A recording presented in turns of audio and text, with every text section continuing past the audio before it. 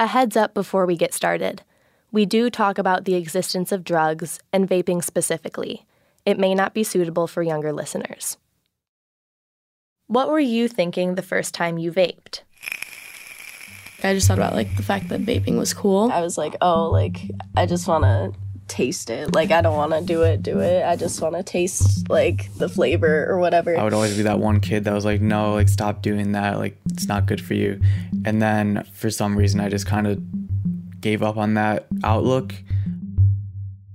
You walk into a high school bathroom or go for a drive or to a party, it's pretty much guaranteed someone's going to have a Juul. So what do you sign up for when you hit a Juul for the first time? And why do so many teens keep vaping even though we know there can be some serious consequences? I'm Maisie Perry, and this is Kids These Days. This is Mia. Hey. And Grace. Hi. They're both sophomores, and they're going to take us through 3 stories of addiction, each with a very different ending. Here's Grace. All 3 teens in our stories started vaping for pretty much the same reasons. I would never have gotten into it if my friends weren't doing it. This is Daniel. He's 17 years old, pretty popular, super athletic, and he loves to sail, swim, and run. It's just kind of something you can do when you're just hanging out, watching a movie. It's not let's go vape. It's let's go drive around, and you just end up vaping. It's everywhere. It's literally everywhere. Lily's also in high school. She's 17 years old. The first time she vaped was in 8th grade, but she was just doing it for the flavors. She thought it was dumb. But by sophomore year, Soarin' Drops, these little easy-to-hide vapes shaped like teardrops, were becoming super popular, and all her friends had one. Once everybody started getting them, it just became so normal. I was like, oh, if everybody's gonna, mess up their life doing that, then, I might as well too, That's how another teen, Kat, got hooked too. Soarin' Drops. She liked all the colors that they came in. It was much more about, the way it looked than the way it made me feel. Kat's a big theater kid. She loves to sing. And just like Lily and Daniel, Kat started vaping because her friends were doing it. They used Soarin' Airs, then Juuls. And something to know about these vape companies. They're notorious for how aggressively they market themselves to teenagers. Even the way they name their flavors to get kids to use them, like Blue Raz Lemonade and Strawberry Watermelon. And we've seen this type of thing before with cigarettes and how tobacco companies aggressively marketed their products. What could be more refreshing than Newport menthol cigarettes? Vapes were supposed to be the answer to cigarettes, to help wean people off of their addiction. But now, younger people are starting with and getting addicted to their vapes. And if one person in the group has a vape, they're probably going to share it, especially in a school bathroom. It was just such a social thing. It was a big thing to bring people together. It was oh, can I hit your nick? But there were some other factors too. Kat was in a pretty toxic relationship, and she missed her sister who had recently moved away to college. Also, someone in her grade had passed away who was close to Kat and many others, and it really took a toll on her and her classmates emotionally. And that kind of made everyone start getting dependent on substances like weed and drinking way more. We kind of were taking things slow, and then all of a sudden our grade just went crazy. Kat used vaping to cope with some of the things that were going on in her life. She used it mostly when she was just hanging out, and eventually it became a routine. Like Kat, Daniel mostly vaped when he was just hanging out. He had a knee injury that took him away from playing sports, which gave him a lot of free time. And I just kind of got pulled into it because I would just do it with my friends because that's how I filled my time. I'd just be with my friends all the time. The thing is, what can start as an innocent hit here and there can lead to a full-blown nicotine addiction, like it did for Lily. The first time that I used it and felt like I needed it afterwards was when I was hanging out with this group of people, and we spent the whole night just passing vapes around, and the next day after that, I was fiending for it. She started to really crave the taste, and seeing a video of someone vaping or smelling a cigarette could trigger FOMO. I just feel like I belong to my addiction. I feel like I don't know, if it's around me, I have to do it. Being addicted doesn't just start from one hit. As you heard, Lily's built up over time, and Kat's was like that too. When she had a Soarin', she wasn't really addicted. She used it with her friends, but not really alone. After a while, though, she bought a Juul, and as soon as she did, the first week I was addicted, like fully addicted. Like if I didn't have pods, I would cry, like from my addiction. Like I would be so frustrated that I would cry. She got addicted to the specific hit of a Juul and started leaving class just to vape. The need to constantly have and be using her Juul caused changes in her personality and appearance. She pulled away from her parents, and her teachers took notice too. They thought she looked thinner and more drawn. And remember, she loved singing, but because of vaping, her voice was much weaker than it should have been. It got to the point where like I felt like I had this thing like was like a part of me and like it completed me. So for a lot of teens, that's how nicotine addictions start. Your friends do it, so you do it, and once you're addicted, you develop a codependency on your vape. Now we want to tell you about the different ways these 3 addictions play out. Let's start with Kat. when we left her, she had hit rock bottom, only she didn't know it.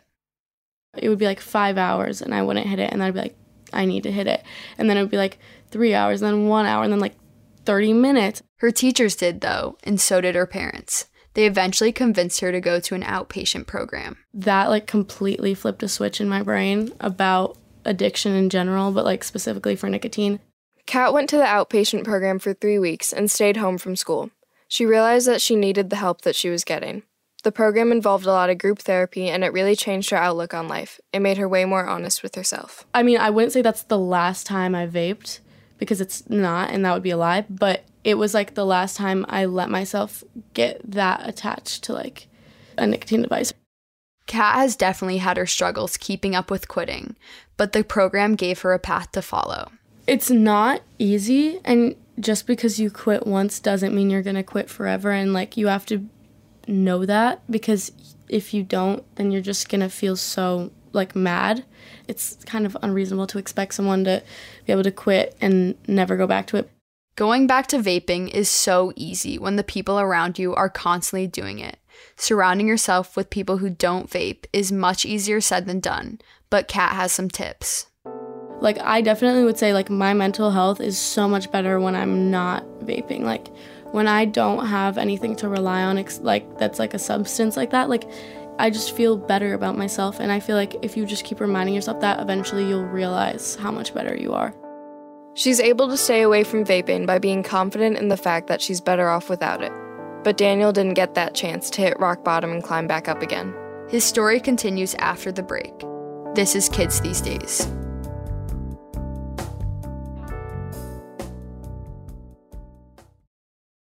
One minute, Daniel, the injured athlete, was just passing time, vaping with his friends in the car, hanging out.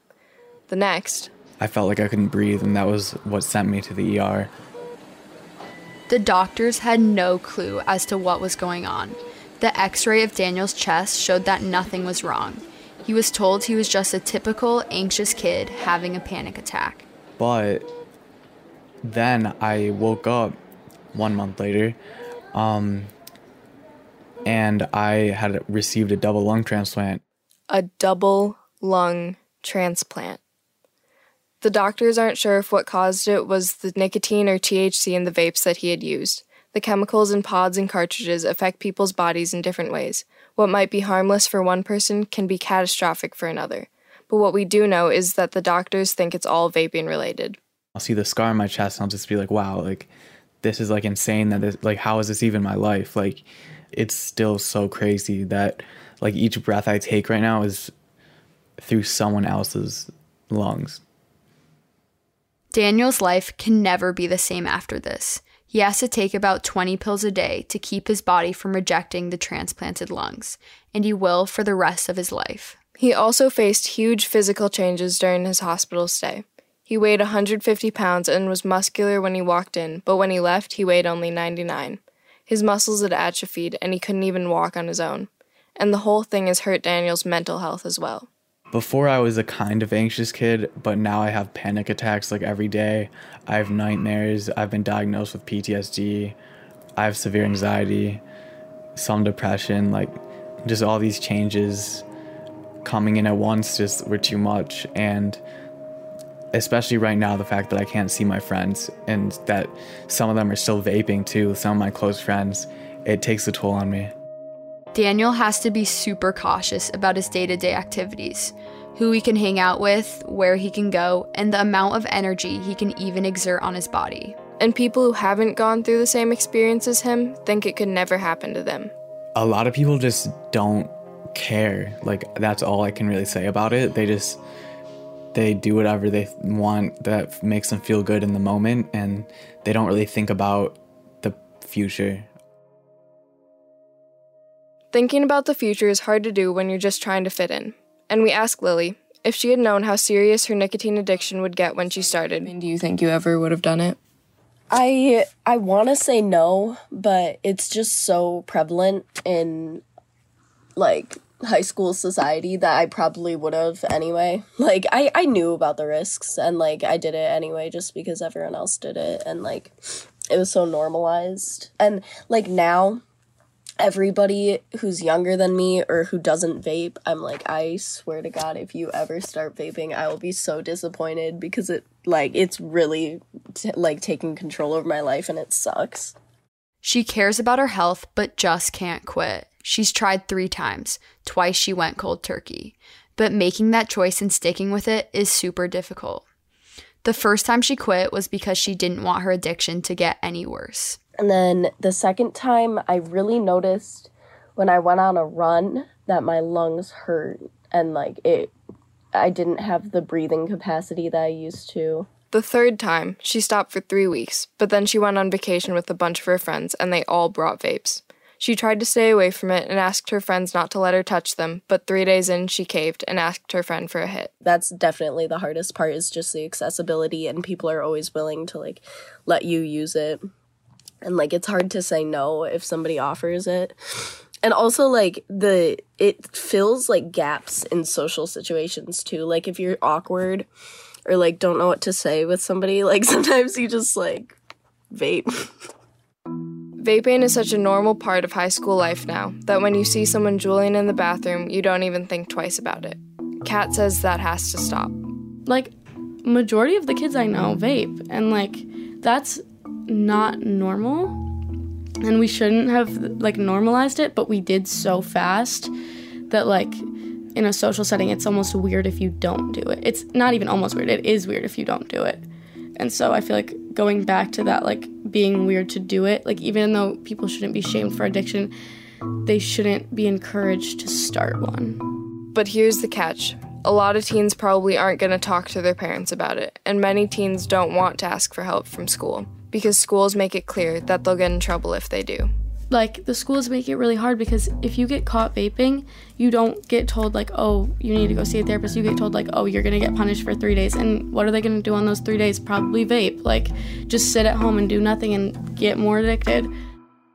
Kat says instead, schools should provide addiction counselors or even send them to outpatient programs like the one she went to. She wishes that they encourage students to seek help instead of making them feel ashamed or scared. In our opinion, adults haven't really figured out how to help because they don't fully understand what it's like to be a teen addicted. Vaping is everywhere. And of course, not all teens want to quit. One person we talked to had no interest in changing their lifestyle, and the health risks just weren't something they spent time worrying about. They liked having control over something in their life when things seemed hectic. We talked to another person who tried to stop vaping, but they say the resources they were given weren't enough. They told us that their doctor prescribed nicotine patches and Nicorette gum, but the difference in nicotine concentration between an average vape and the patches or gum was too big. The patches contain 21 milligrams for a starting patch, while one Juul pod has 40 milligrams of nicotine. They ultimately couldn't quit because they were still left with cravings. Social media also is a factor in getting kids to start young. When you see other people doing it, vaping seems like not that big of a deal. One expert that we talked to even said that companies paid influencers to post with different vapes. So some big takeaways are, 1. Teens are constantly surrounded by e-cigarettes because it's a part of high school culture now. So that makes it really easy to start. And 2, if you want to quit, it's hard to find resources and information, or people to support you. And it's also important to remember that there's not an average kid who vapes. Kat had to be shown that vaping was holding her back, and her parents and teachers gave her the chance to quit. Daniel didn't have that choice. It was made for him. and Lily is still battling her addiction.